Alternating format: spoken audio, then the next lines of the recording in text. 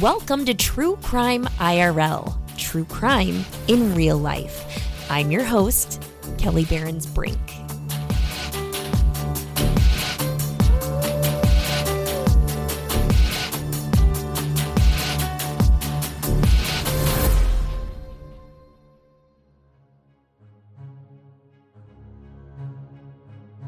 Welcome to True Crime IRL. I'm Kelli Brink, and this is part 5, our final installment of my crossover series with Bob Motta and Darren Wood from the Defense Diaries, where we discussed in depth the case of Anthony Garcia, serial killer, if you want to paint him with that brush, from the Omaha, Nebraska area. Garcia was convicted of murdering 4 people, all with ties to Creighton University, over a 5-year period. If you haven't listened to the previous 4 parts yet, go back and do that first. In this, our final part of our series, we wrap up the trial, the sentencing, and life after the trial ended. We also discuss a few interesting topics and dive down some completely unrelated rabbit holes as usual. Let's take a quick moment to hear from our sponsors, and we'll get right into part 5 of the crossover with True Crime IRL and the Defense Diaries.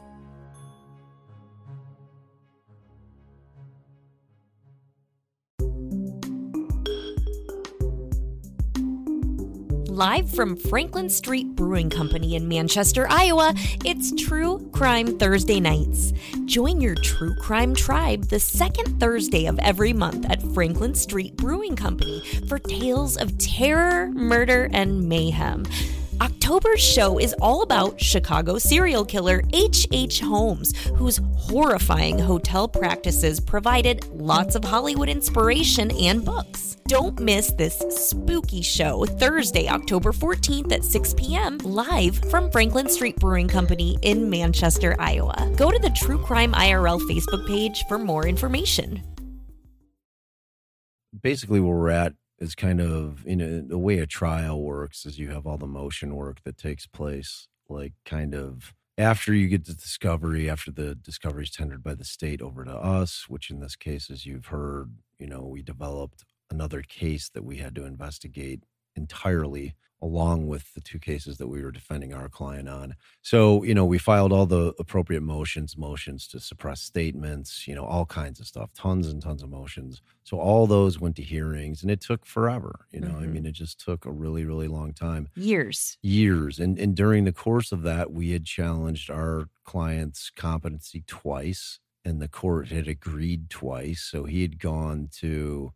they agreed that he wasn't competent correct. either? Yeah, they agreed that he was not competent, and they sent him to, I think it was called Lincoln Regional, which was a mental hospital in Lincoln. And, so that delayed things, of course. And then... Because when that happens, what's the process there? You're basically, as his lawyer, just on hold until he's deemed competent again? Right. And so that could be, what, months? A year? Years. Could be... So what do you do then? Pack up and go back to Chicago? Yeah. And just wait. Exactly. Is there a timeline of when they would finally just dismiss it or something like that? Or would it just pick up 2 years later where you left off or something? No, in theory, they could have kept him in there for 50 years. If they would have never have deemed him competent, like he wouldn't have walked. But let's say in 3 years, he's competent. Then we stand trial. Then it goes to trial. Like as soon as he's cured or, right. As soon as he becomes competent, as soon as they make him competent, you're back on.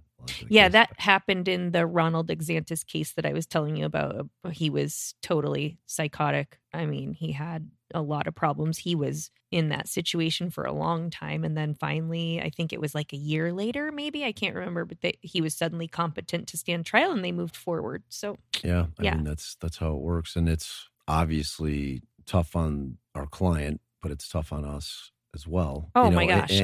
Your life is also being put on hold basically, totally. And your career and your business, and you're doing this one thing, and it's a waiting game. And the end result of that is that it gives the state more time to continue to try to pile on shit.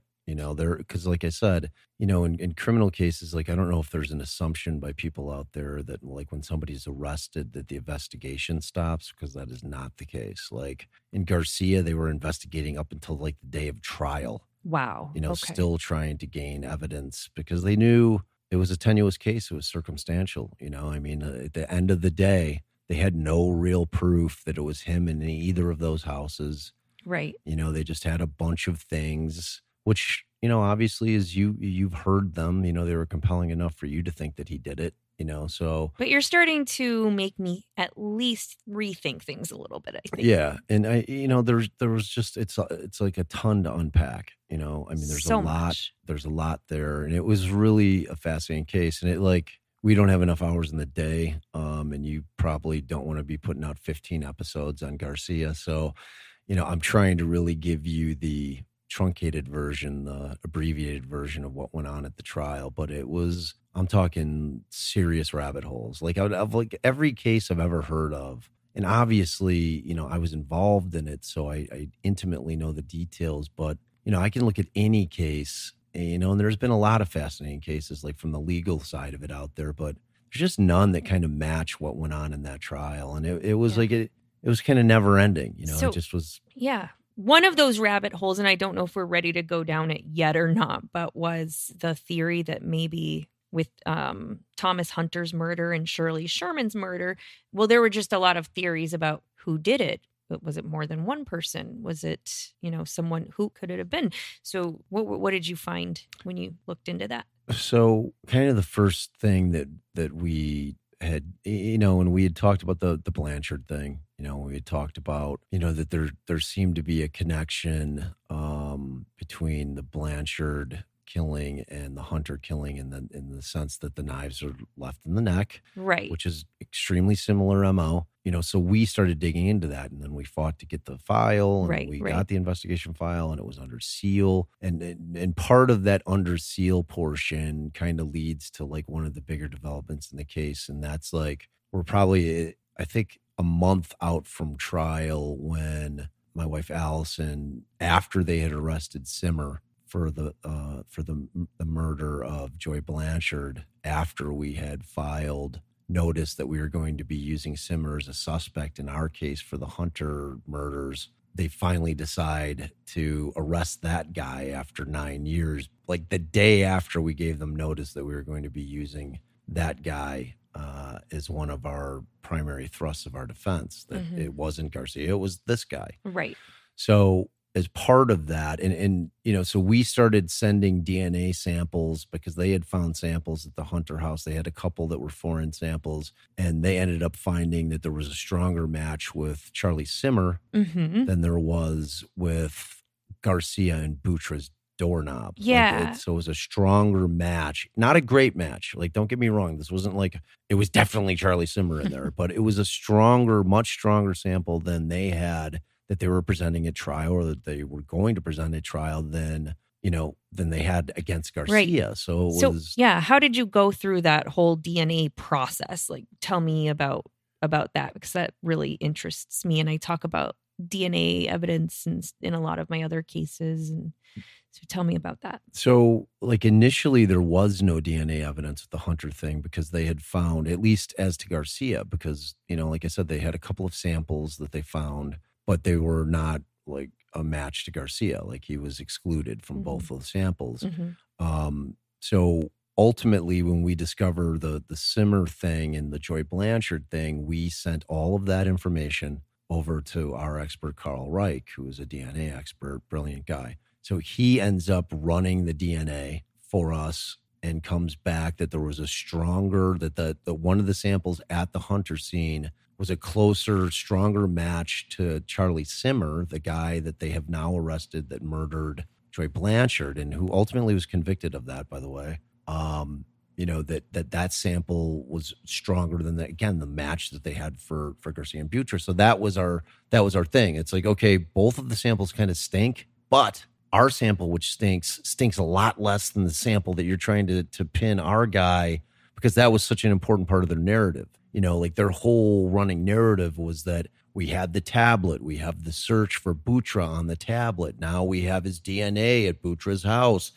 Butra was at a brunch. He couldn't kill her because she wasn't there. He then audibles, and then he goes over and kills the Brumbacks at 4:30 in the afternoon. So like us being able to establish that that DNA was bullshit would have really destroyed kind of that part of the narrative. So, but you didn't get to do that. We did not. So in response to us providing our experts sample, and again, this is what I'm talking about, kind of the delays, how that gives the state more time. They sniff out some company called True Allele, which is a company that had developed a new algorithm in terms of saying that they had a way that they could analyze DNA that would come back. It was way more foolproof, that it was way more accurate than anything that they're currently using in terms of determining matches and DNAs. So they come back, and they one day out of the blue, they produce this report that says that Garcia was like a 1 in 3 billion match, which means it's him. It was 100% him. So it goes from a 1 in 12, which is like, 1 out of the 12 jurors would have matched, as opposed to like it's the only guy on the planet that could basically produce that DNA. Like, this is literally your guy. Right. So we're like, what the hell? Where did this come from? Who is this guy? So we immediately contact our DNA guy. We're like, Carl, have you ever heard of this? He's like, oh, I think I read an article about it. So we, of course, file a motion immediately to exclude that, because part of the thing about like any kind of science, new science, and if they develop a new kind of system in terms of analyzing DNA, that's really considered new science, even though DNA is now accepted in criminal cases. If they come up with a new way to analyze it, that's not been accepted. So we as attorneys have the opportunity to vet that science to make sure it's not what they call junk science. Like it's just not some bullshit. Right. So we then file the motion. We argue that we have to have the opportunity to have a Daubert hearing, which is like this case that came out, 20 plus years ago, which is kind of the case that allowed for DNA to start getting used in courts. So at that point, what happens is the guy who owns the True Allele company says, I'm not giving up my science. I'm not giving up my algorithm so that your expert can, use it to vet my system, because then my trademark or my patent's worth nothing. Right. You know what I mean? I get that too. Yeah. But I mean, I kind of do, but like unless he kind of caves on that. Yeah. He's never going to be able to use it because somebody has to be able to vet it. Like you just can't come in. You can't just make this up and like, here's my new science and it's going to solve everything. Yeah, no. Yeah, here's my magic machine. Right. Just push a button and witchcraft. It pumps out whatever result you need it to pump out. Right. Because that's the way it seemed. So the judge actually agrees with us on that, but it was like it was like a loss. Really, because what he ended up saying is that I'm going to exclude the True Allele guy, like meaning that they can't put the 1 in 3 billion, but I'm not going to allow your expert to come on and testify that your guy is excluded as leaving the contributing DNA on the doorknob at Butra's house, so which our expert had found. Like he had found. He said that was not Anthony Garcia's DNA. It just was not, and he was going to testify to that. He said. And the judge said, well, if you do decide, I'm not going to completely handcuff you. You can do it. You can have your guy introduce that. But if you do, I'm going to allow the True Allele guy to fucking testify. And I was like, oh my God. Can't do that. So yeah, like we called that the nuclear option. But that would have been such a huge part of our case because it would have completely undermine their narrative in terms of like that beautiful little story where he comes in, we've got the tablet, he goes to Butra's not there. You know what I mean? It's like it would have taken a huge part of their narrative out. So that was like just a no-win situation for us. And it was something that even till the last day of trial, we were like, do we employ the nuclear option? Do we just drop the bomb? I mean, do we need it? Because we're trying to analyze like where we're at in our case. Like, have we convinced this jury that they have not met their burden? Like, have we created enough reasonable doubt? You never know. Like, we're sitting there, we're thinking, I think so. I mean, unless these people are just oblivious to everything we're saying, and unless they're so locked in that this guy did it, that they're just not listening to anything we're saying, they're going to just ignore all the evidence.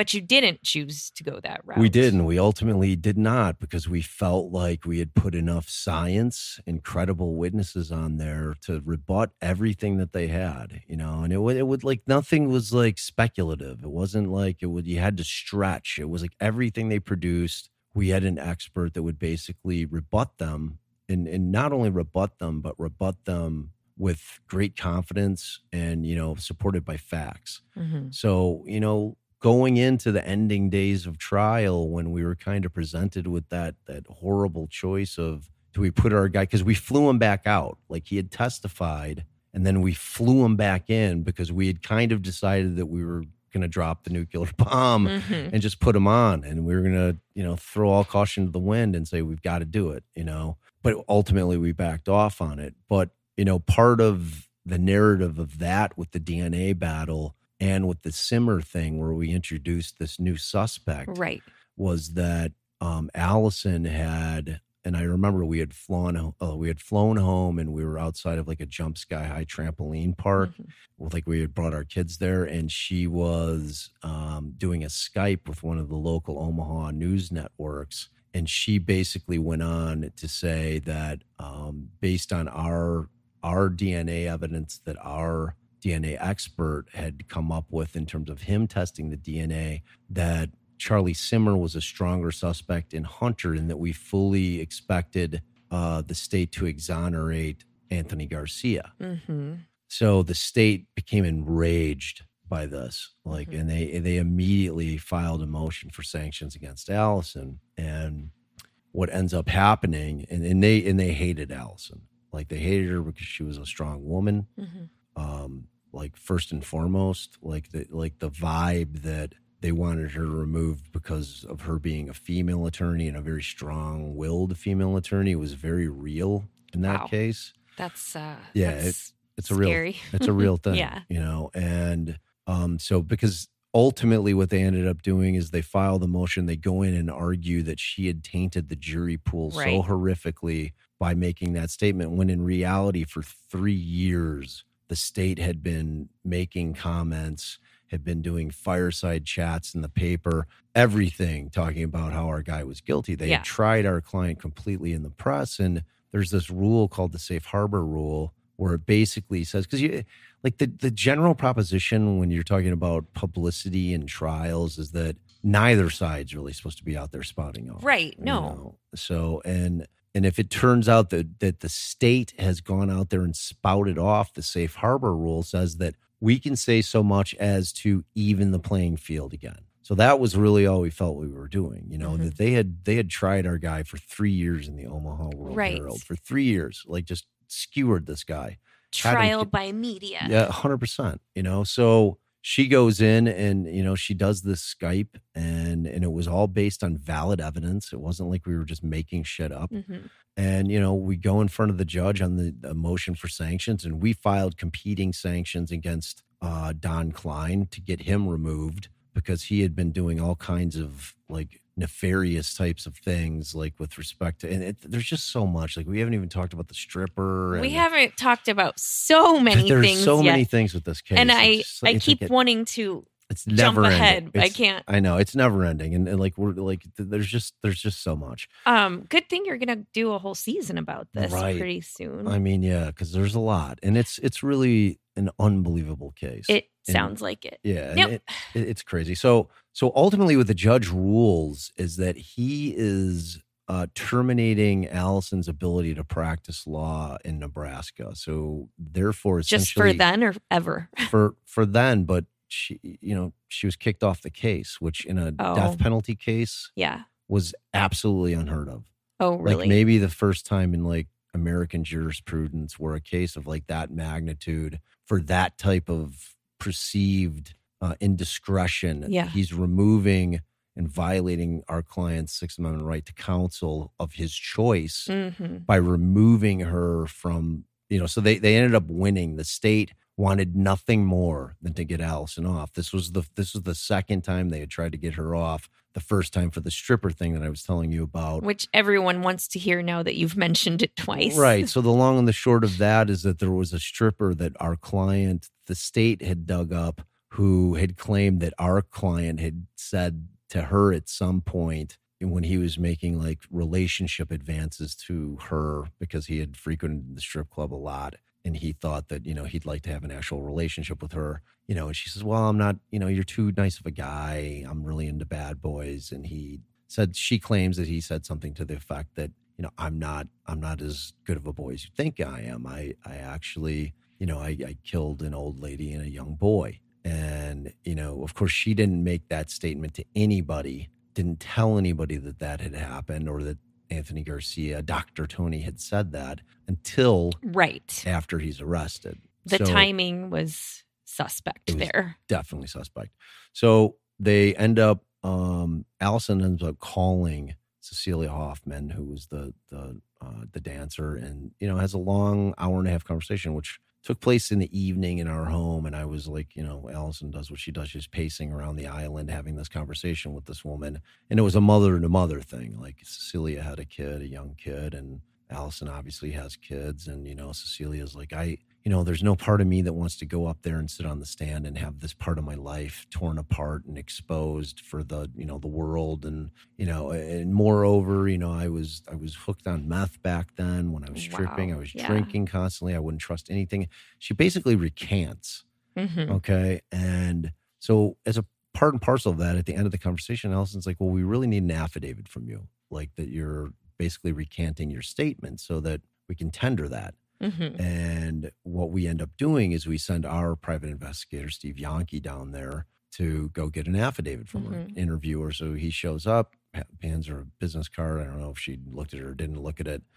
I think she looks at it and, it just has his info on it. Like halfway through and it's a very pleasant interview. It's like he taped it all. So we had it fortunately on tape. And, it goes on for about an hour. And then she realizes, she's like, Are you here on behalf of the Mottas? She realizes that we're here, that we had sent her from the Garcia team. Mm-hmm. And she proceeds to kind of work to terminate the interview. She's like, her tune changes very quickly. And because we find out in the interim that after she had talked to Allison, she then talked to the state. And then they told her to go to the Indiana State Police and make a statement saying that Allison had harassed and intimidated her. Oh, wow. Yeah. So, and of course, that conversation was not taped. Mm-hmm. But I mean, I was standing there and there was nothing even remotely. Yeah. This was not, this was right. Allison's pretty by the book. So at that point, they file a motion for sanctions against Allison, saying that she had harassed and intimidated a witness, which of course sullies her in the eyes of everyone. Right. They already kind of had it out for her. Well, they totally had it out for her. She was like you said, she was papering them to death. Like she was really fighting the case, and they didn't like having to do the actual work. Mm-hmm. It was too much. There was enough to do in the case without having to fight all these motions, and they wanted her out.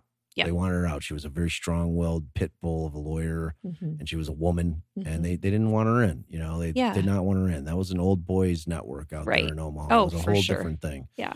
So they end up, that motion really goes nowhere, and it sits there. And I was so infuriated by it because it left such a bad taste in my mouth because of the impression that it gave of who Allison was as an attorney, in the sense that, it's a horrific thing to say about an attorney, that they're out there harassing and intimidating witnesses. That's their livelihood. Right. It's their livelihood, and it puts a stain on the reputation. And it was a lie. It was a flat out lie. Yeah. All done because they had this unrelenting drive to convict this guy. It was it was crazy. So that takes place a few months before, this hearing where he's going to remove Allison, and he does. So he strips one of and we're talking, a month out from trial, in this huge trial, to take away my trial partner. Allison, we were co-lead counsel. My dad was second chairing, and we had local counsel who wasn't really doing shit. So that's a major curveball thrown at you. My God. What do you do then? And then it just kept getting worse. So after he removes Allison for this out of court statement that she made, that they deemed was so horrific that it tainted the jury pool. Our local counsel then turns around and stabs us in the back, Dan Stockman, and says, "Oh, well, I'm going to withdraw. I feel like it's going to, like, all the things that are going on with this case, that it's going to negatively, affect my ability to practice law in this county. Wow. And I just can't stay on with them." So people are dropping like flies. They're dropping like flies, which means we've now lost our local counsel, which means if we don't have local counsel, not only has Allison been kicked off the case, we have now been effectively rendered moot and unable to practice law because we don't have local counsel sponsoring us. Right. So essentially he's been left with no attorney. Yeah. So I was going to say, what does that do for your client? That he's being abandoned basically by the court. Forced abandonment. Mm-hmm. So, we end up like that, like walking out of that hearing, this guy named Jeremy Jorgensen, who was an attorney in Omaha, like follows us out and he's like, "Hey, I'll be your local counsel." So this guy, wow. It turned out to be a blessing and a curse. And so, we walk over to his office and we start trying to negotiate a deal with him and his partners. And, he was a really bright guy. And we decided, because Allison was removed, that we actually needed a third experienced attorney that was going to actually work and try the case with us. So, and he was a relatively experienced trial lawyer. So we took him on. And I mean, there's a whole nother podcast about Jorgensen, though. What? Just about this attorney? About this attorney. It's crazy. Wow. It's crazy. So anything you can say on? No, I'll tell you off air. Okay. It's a crazy story.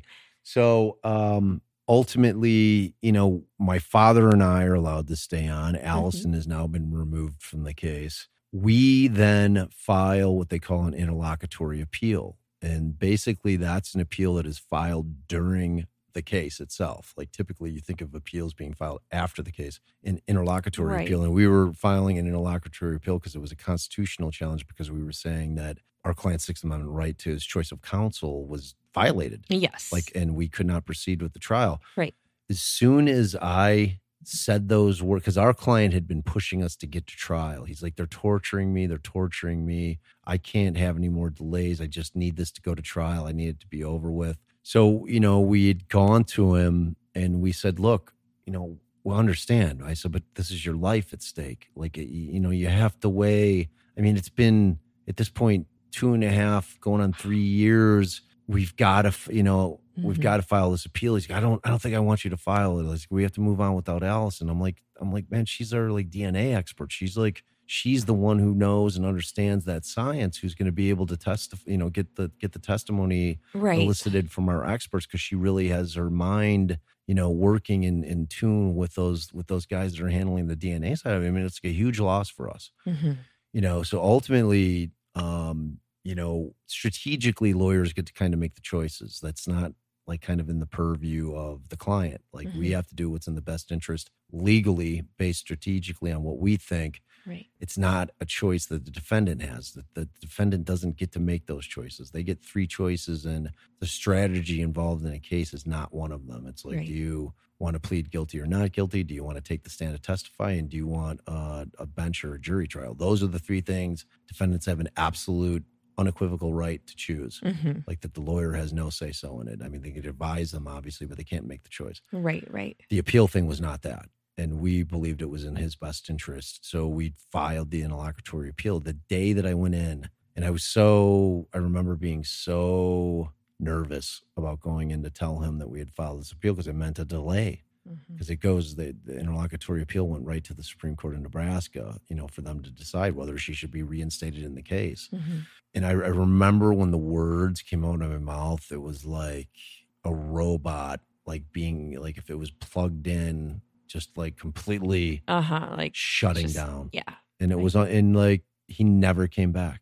Oh, in that moment, like that's when he changed. That exact moment, like, he never said another word to us. Wow. For the next 6 months. Wow. didn't say a word to us during the entire trial. So when we see pictures of him slumped over in a wheelchair, basically this is kind of the moment where that all started. Yeah, I mean, to a certain extent, for sure. Yeah. You know, I think it was exacerbated by other things, but Yeah. that, I don't know if it crushed his spirit. I don't know what it did, but I Yeah. mean, it was like, you know, I'm a pretty convincing guy. You know, I was like, I would talk to him and he would sit there and not respond. And I'd be like, look, it's like, Tony, I get that you're upset. I understand it. I know this has gone on far too long. I get it. I was like, but you know, this approach that you're doing right now, this thing where you've decided to shut it down is only going to hurt you more. I mean, it's like, you know, we need you to participate with us in trying to defend your case. And I no mean, response to nothing. Like he never said another word to us, like honestly. And so it was like, how do you even proceed? We don't. with that? Like we try, you know, so for the third time as it was leading up to trial, I once again filed a motion challenging our client's competency because at this point he wasn't speaking to us. Yeah, that seems pretty cut and dry. I mean, and it wasn't like, you know, but the court was like, it's a ruse, you know, it's like this guy's playing a game. And I'm like, they've got him 23 hours a day in a cell. There's nothing phony about that. Like that was like, do you remember I read you that little blip from I read it to you yesterday. It was like me talking about, I'd challenge any one of you to spend 23 hours a day in a cell for 3 years and see how you come out the other side of it. It wouldn't be good. You know, to see it, dude, it's cruel and unusual punishment, kind of. It's not kind of. I mean, it's 100%. So, you know, so she's kicked off the case and the thing ends up going, you know, we go to trial and we try the damn case and you know, the case lasts 5 weeks, took a month to pick a jury. You know, we put on an amazing defense. You know, the state put on their case. And, you know, ultimately, you know, they came back. I want to say they deliberated for about 14 hours. Is that a long time? Yeah, I mean, I've had deliberations go like days. You know, I would have thought that this would have been like going into it after my closing argument, I thought that I had it. Like I walked out of that courtroom thinking that I had won that thing, despite my client's appearance. We had put on an amazing defense for this guy, you know, and like I thought we had answered every challenge that we had in terms of, you know, this somewhat damning, like the damning circumstantial evidence that he had. Like we had an answer for everything, you know, and like I just never forget that they never asked. Like they never knew, and we had no obligation. And I couldn't put my client on, like just because he was not in any state to put him on. What would be the point? He's not going to answer anything. He just like, and it would like I would have had no idea what he would have said. It would have been a nightmare. There was not an option for us. No. So you know, it's like I have this situation where I'm just like. I really did. I walked out thinking that we had nailed it. You know, I'm like, despite his, you know, everything that was going on with him, that we just had like nailed it. We like everything. We rebutted everything that they had. But you know, they came back, found him guilty, and you know, I was stunned. And you know, the most telling thing is kind of how it goes with like when you have a jury out deliberating. It's like, you know, we left. And we knew that it wasn't going to come back the first day because like our closing arguments took up, you know, like maybe till like 2 p.m. Like the full last day was closing arguments, and mine was very long. And you know, so we ended up leaving. We went to, you know, like a bar to have a drink and kind of wind down and you know, congratulate each other because it was a hard fought case and we worked really, really hard to provide a good defense for our client, and we did. So, you know, so the first night passes and, you know, the second day and we're getting late into the afternoon, and then, you know, so we get called back in. We say the jury's got a verdict, and they call us back in and say, you have a half an hour to get back here. So we all gather back, all the press, you know, the entire room, you know, everybody just fills up and like, you know, we're sitting there and I can see, I look over at the state table and I can just see, you know, how nervous they are. You know, I mean, they knew, like we put on, like they just weren't sitting there with their arms folded looking, you know. They knew you fought hard. They knew, and they knew it was up in the air. Right. You know, they knew it was that close, you know, despite all of the things that they had done. And so now they came back and found him guilty on all counts. And, I mean, it's hard to describe that feeling, when you lose something like I that. can't imagine. Yeah. Yeah, and it's just like it's your client's life. Mm-hmm. I mean, that wasn't just like losing a case. It's Right. like your client is more Is going likely to, than not going to, be executed. yeah. So it was a very it was a tough day. Mm-hmm. It was a tough day. Where is he now? What happened after that? Were there appeals? Were there I don't know how all that works. So Not yet. I mean, there should have been in Nebraska. So we ended up leaving the case because there's two phases. There's like the trial phase, and then after that, they kind of break up the death penalty cases into two separate cases. So you've got the trial, and then he basically has another trial, but it's only relating to whether or not he should get the death penalty. okay. And Yeah. so for that, by that juncture, he had not spoken to us at all. Mm-hmm. His folks were out of money, and we had like whatever we had made, we had long exhausted. Oh, I'm sure after 3 years or however long. Yeah, and having to rent a house, move right? out there, Yeah. and like there's 3 lawyers, like not gosh, making any other. It was we took a massive beating on that, and we're like, we just have to stop the bleeding. And at this point, he's not. Maybe he'll talk to new counsel. Because he really needs to kind of start. Like, if this is an act, he needs to stop it. If it's not, maybe somebody local can get him some kind of help, So we end up bowing out, and, they, of course, sentence him to death. He loses that portion of the trial as well. And then, to be honest, I followed it a bit, but we check sporadically to see, like, what's going on with his appellate process. And it doesn't appear that anyone filed any appeals on his behalf, and he had 2 slam dunk winners on appeal. How does that process work? Is that something he would have to initiate on his own, or an automatic thing? Theoretical. So yeah, what happens with an appeal is like within 30 days of final judgment, you have to file a notice of appeal in order to secure that. Like it's a hard line. Like if you miss that 30 days, boop, it's gone. Like your Forever. ability to appeal has disappeared, vanished, never to be gotten back. So in his state, though, he would never have been able to really see, the problem is that. if he wasn't talking to anybody, right? Like to say, hey man, I need the appellate, either like, cause could have been assigned the appellate defender, that's kind of like the public defender, except for the appeals process. Could have easily have said, I need an appellate defender to file a notice of appeal on my behalf. But if he just sat there like a statue in his cell and didn't do anything or say anything, which it appears is what happened. So, yeah. So basically, one of the other things that happened before trial, like, and it was just like an unbelievable series of occurrences that I've just frankly, I've watched, much like I'm sure you, like you were saying, you grew up as in your 20s, just kind of constantly watching, the Datelines. Oh, yeah. The ID and like just court shows and things about true crime. And, you get this sense of what's going on with the process and how it kind of works. And then, you get into a circumstance like this case, and it's just like, it was just so different than anything I'd ever seen.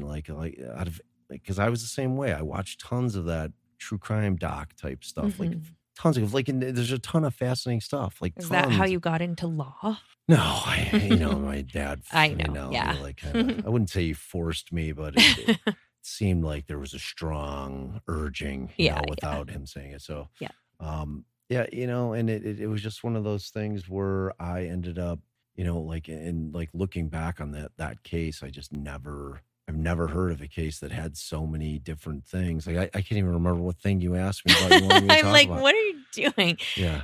JonBenet Ramsey. Oh, yeah. Okay, so I ended up doing one of the things that was an issue for the second set of murders in the Brumbeck case was their timeline. And their timeline, they had really pigeonholed themselves into this, time between like 420 and like 450 that the murder could have taken place of the Brumbecks on the 2013 murders.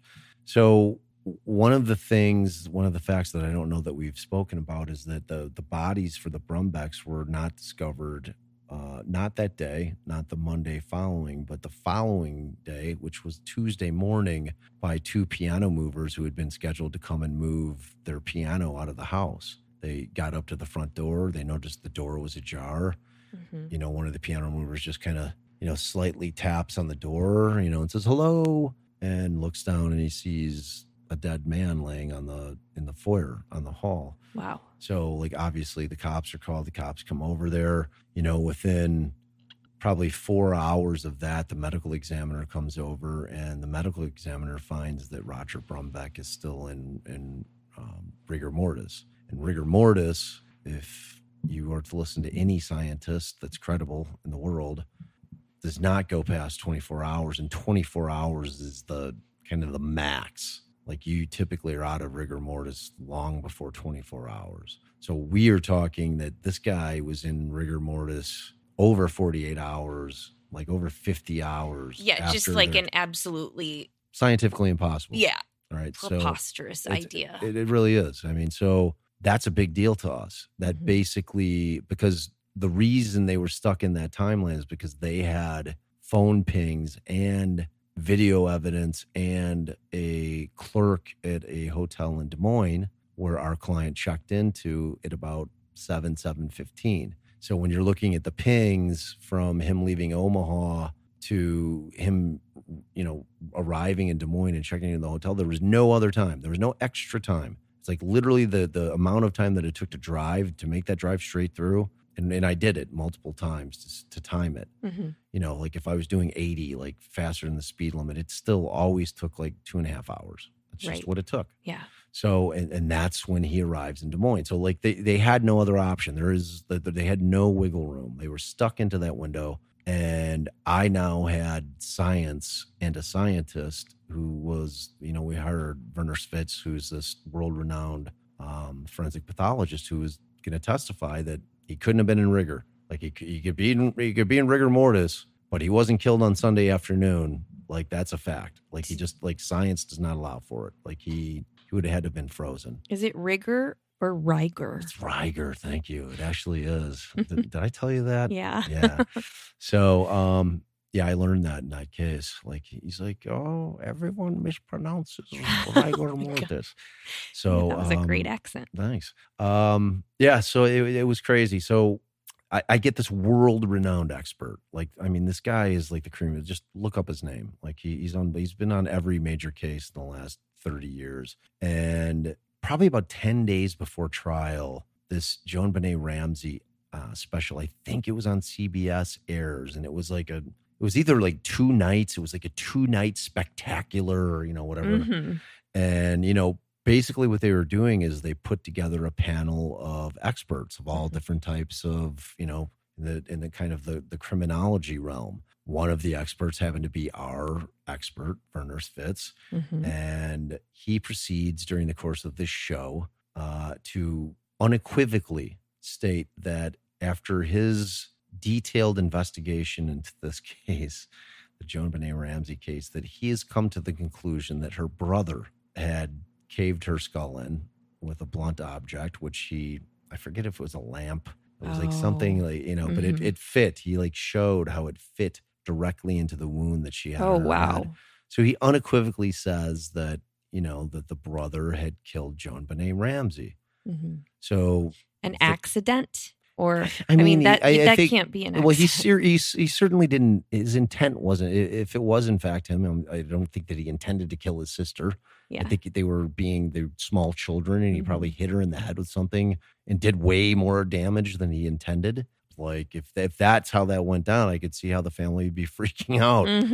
Oh my God, our daughter's dead. Now they're gonna take our son to wherever they're gonna do something with kids that kill other kids. I don't know. Yeah. Like, it would have been a tough situation to be in. But for our purposes, what happens is that JonBenet Ramsey's brother completely disagrees with our expert, Werner Spitz, and sues him for $200 million for libel, slander, defamation of character, everything under the sun. So this is like, again, 10 days before our guy's supposed to go on and like with this mind-blowing testimony that our guy couldn't have killed the Brumbecks because of the condition of the body, that the timeline's wrong. Our guy was out of the state. Everyone knows it. The state's own evidence proves he was out of the state at the time that it would have had to have occurred. And so basically what happens is that the judge during this fight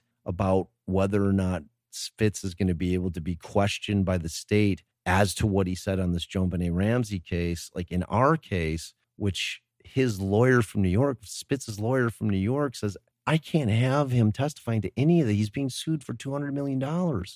I can't have him testifying to any of that because that's under oath. It's admissible in any trial. It's like, I can't allow. So we end up losing our star, like our mega star witness as to the science part of it. Setback number 357. Yeah, it was just like gut punch after gut punch after gut punch. It was unbelievable.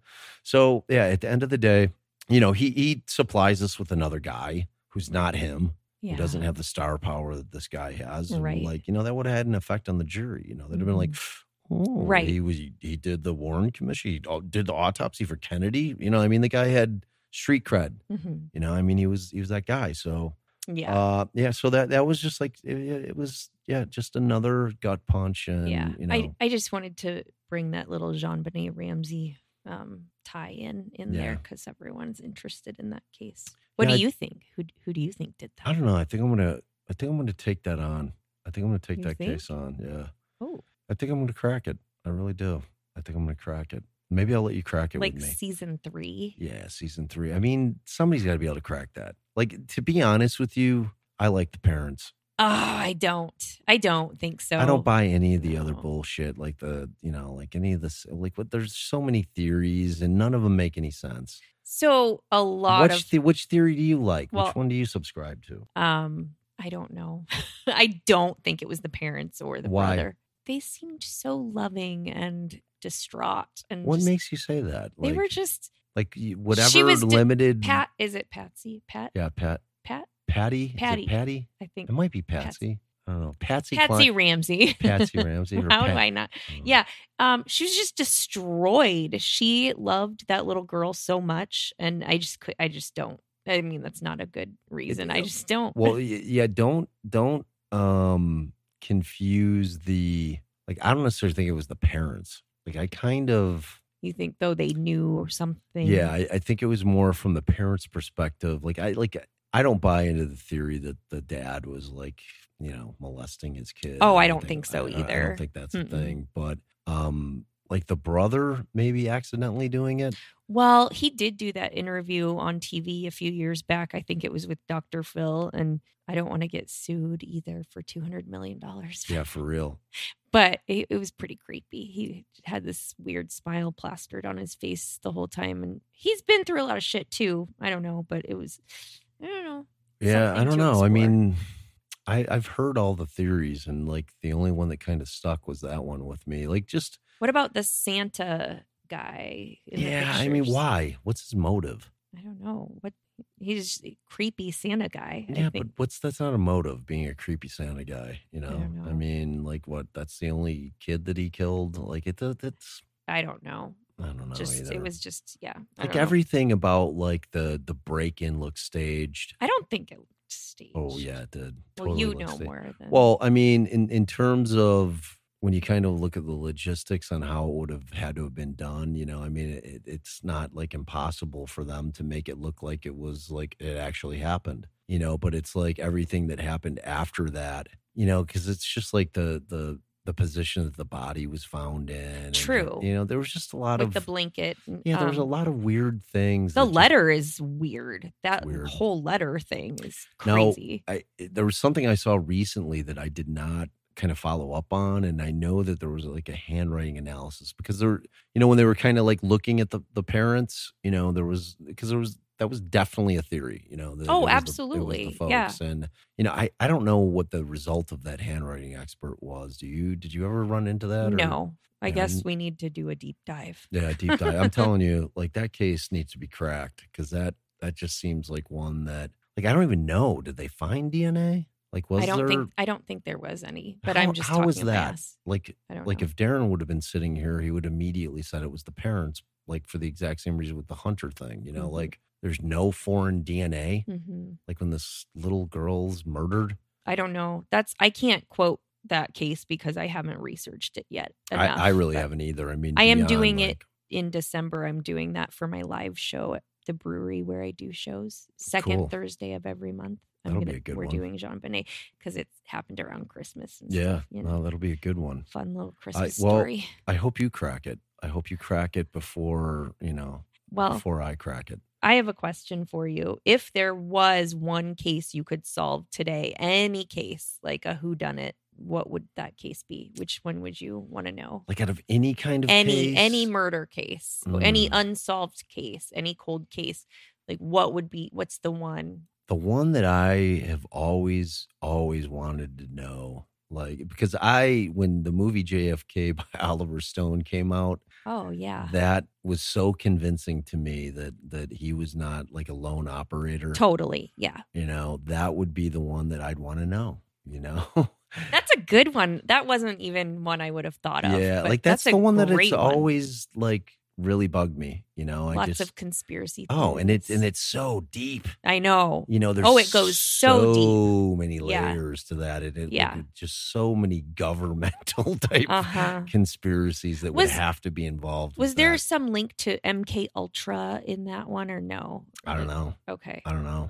I thought there was. I mean, like the big thing in Oliver Stone's doc, was the Cuban angle, that like they did not like the way that Cuba was being handled by JFK and, that we had Cuban sympathizers and like, cause the whole thing with Jack Ruby was just crazy, like that thing was like, cause we're talking about the president. Yeah. Like that's. And what a president he was. I mean, yeah, he was, No, he was a wreck. He was dumpster fire, really. His personal life was. Yeah, I mean, he had some, he was a relatively good looking guy. He had a lot of power. Isn't he the first one who wore makeup on stage? Because I don't know. I think that was the thing, but I think it was Nixon's lack of makeup. Oh, right. It made him look super sweaty and creepy in comparison to in the debates, in comparison to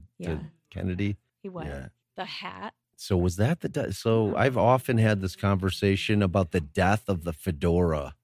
Oh, that. Okay. Yeah. Hats. Well, he had some damn good hair, really. So why cover that shit? That's what I'm saying. American haberdashery. I actually, there was one point in my life where I actually wanted to really dig into why that. Or you wanted to bring back the hat look? Well, I wanted to know why the hat disappeared. It seemed like overnight to me. It's because of JFK. That's crazy. Because if you look at any pictures pre-GFK, any crowd pictures, every man had a hat on. Every man. Jackie O rocked some hats. Yeah, she was the original kind of baller first lady.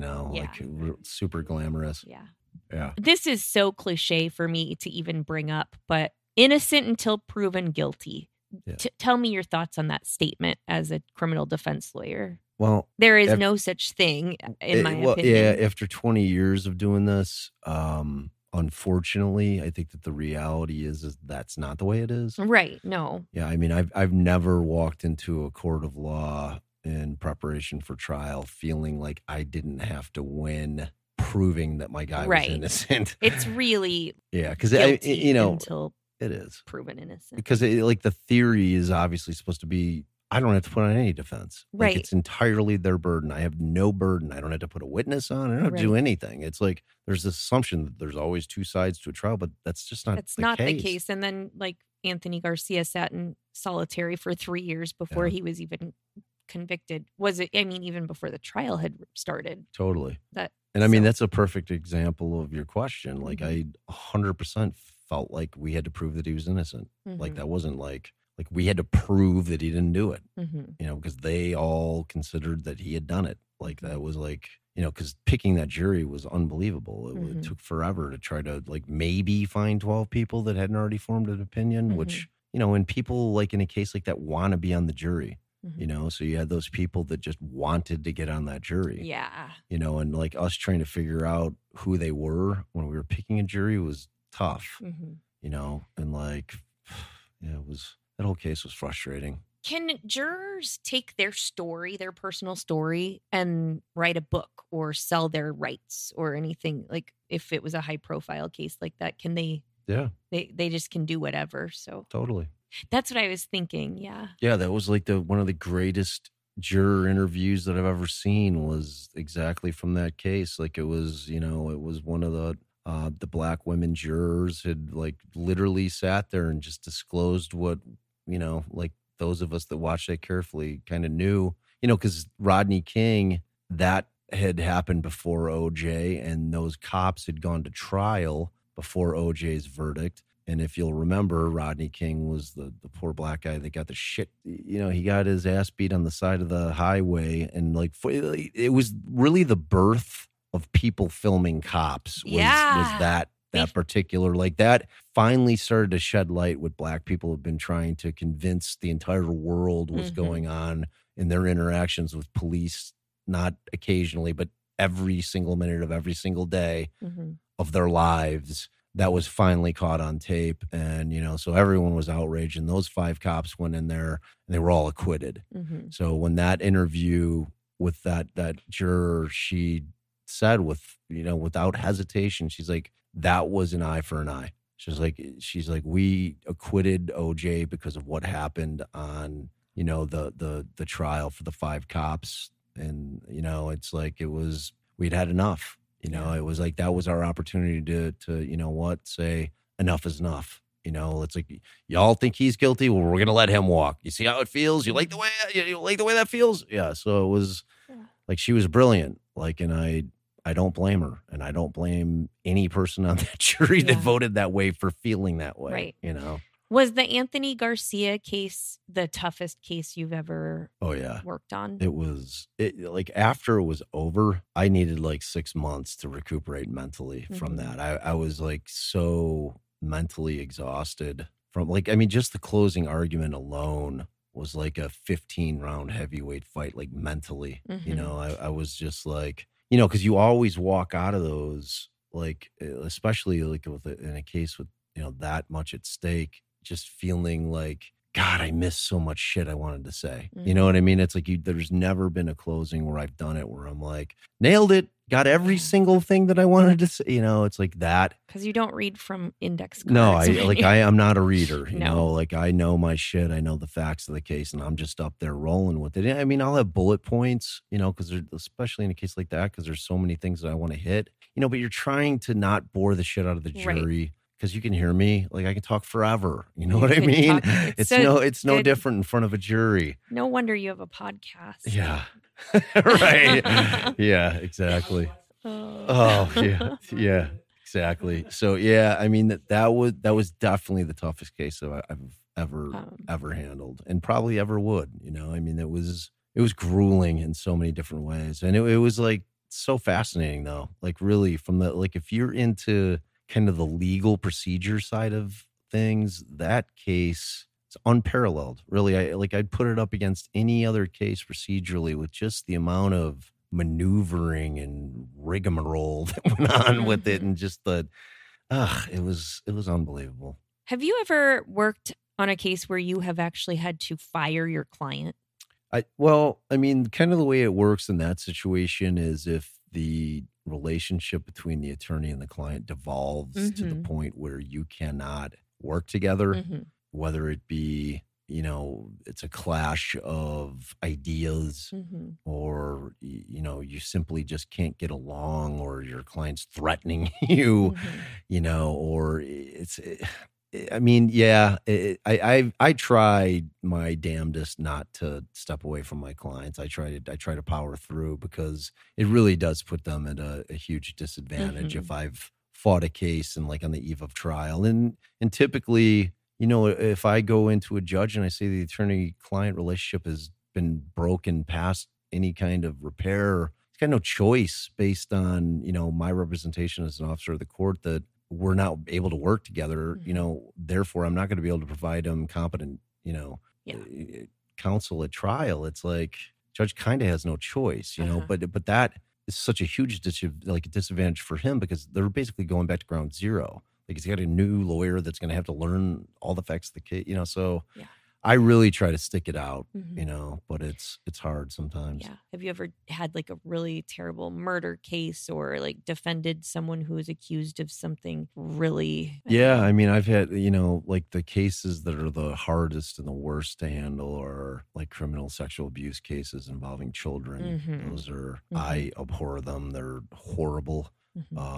Like those, like they're far worse than murders, you know, because that victim's living. Yeah. You know, and they're going to have to live with that for the rest of their lives. And I think that there's been enough done in terms of studies to know that that really fucks with people permanently. You know, that's not just something that you kind of get over. I mean, it's always there lingering. Kind of PTSD inducing anyone who has to deal with that in law enforcement or 911 dispatchers. Oh and God, stuff. it's the worst. Yeah. And you know, and it's like, and it's even worse when it's like a close relative to me. You know, it's such a breach of trust that it's like so. Like those are the hardest cases for me to handle morality wise. You know, like it's just I mean, murders are obviously terrible because of the loss of life, but to me, like I said, just because of the longevity and the fact that that exists in that person's psyche forever, it's those are really tough for me to handle. You know, because it's like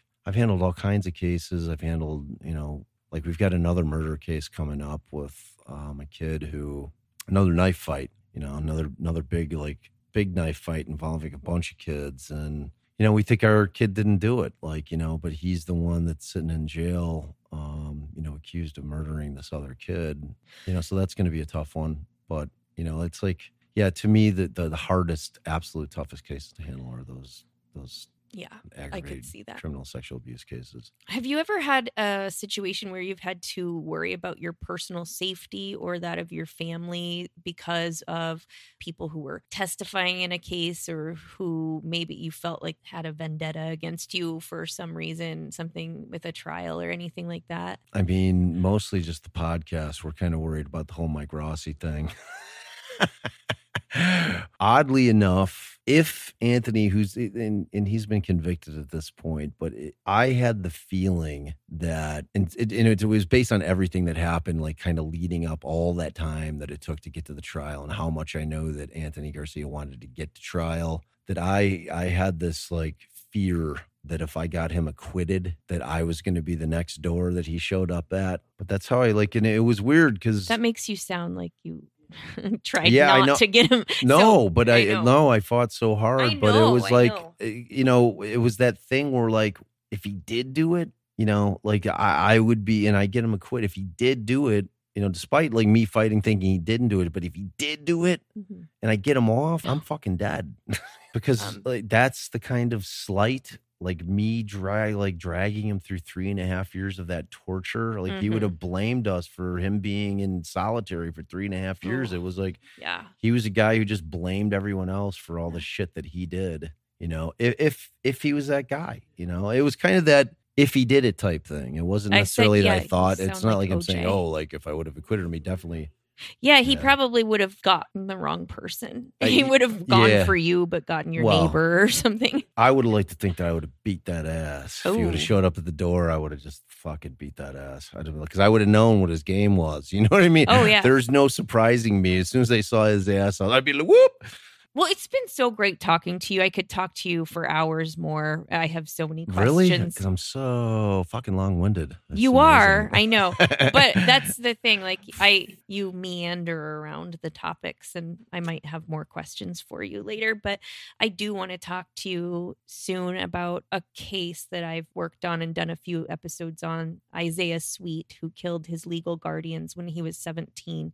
So I hope we get a chance to do that. Yeah, that soon. would be awesome. Like I listened to your episodes on those. So yeah, I don't think he had a great legal team, to be honest. Right. Yeah. So sounds like he didn't have a defense at all. Is like the problem. It sounds like there's a lot of problems. Yeah. But yeah, so I'd like to talk to you about that. Well, I'd like to answer your questions about that. Yeah, we'll do cool. that. Yeah. Anyway, everybody needs to listen to Bob's podcast, Defense Diaries, if you haven't yet. And everyone needs to listen to Kelli's True Crime IRL. In real life. In real life, that's what the cool kids say. That is what the cool kids say.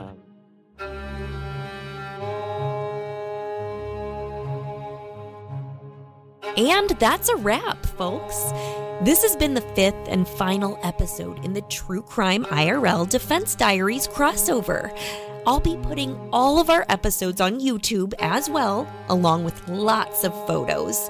And if you thought the Anthony Garcia case was interesting, and if you want to hear even more from the mouth of Garcia's lawyer, Bob Motta, you're in luck because Season 2 of the Defense Diaries podcast steps away from serial killer John Wayne Gacy and right into all things Anthony Garcia.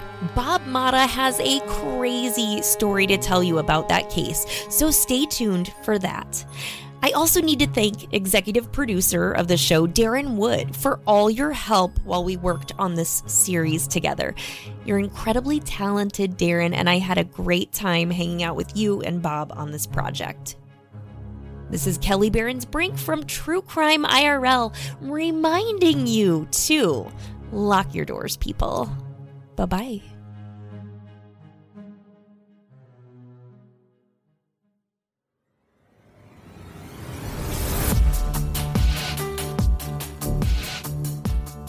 True Crime IRL is written, produced, and hosted by Kelli Brink. We are part of That's Not Canon Network and TNC Productions in Brisbane, Australia. For more information, go to truecrimeirl.com. True Crime IRL theme music is produced by the Captain at True Crime Garage. Thank you.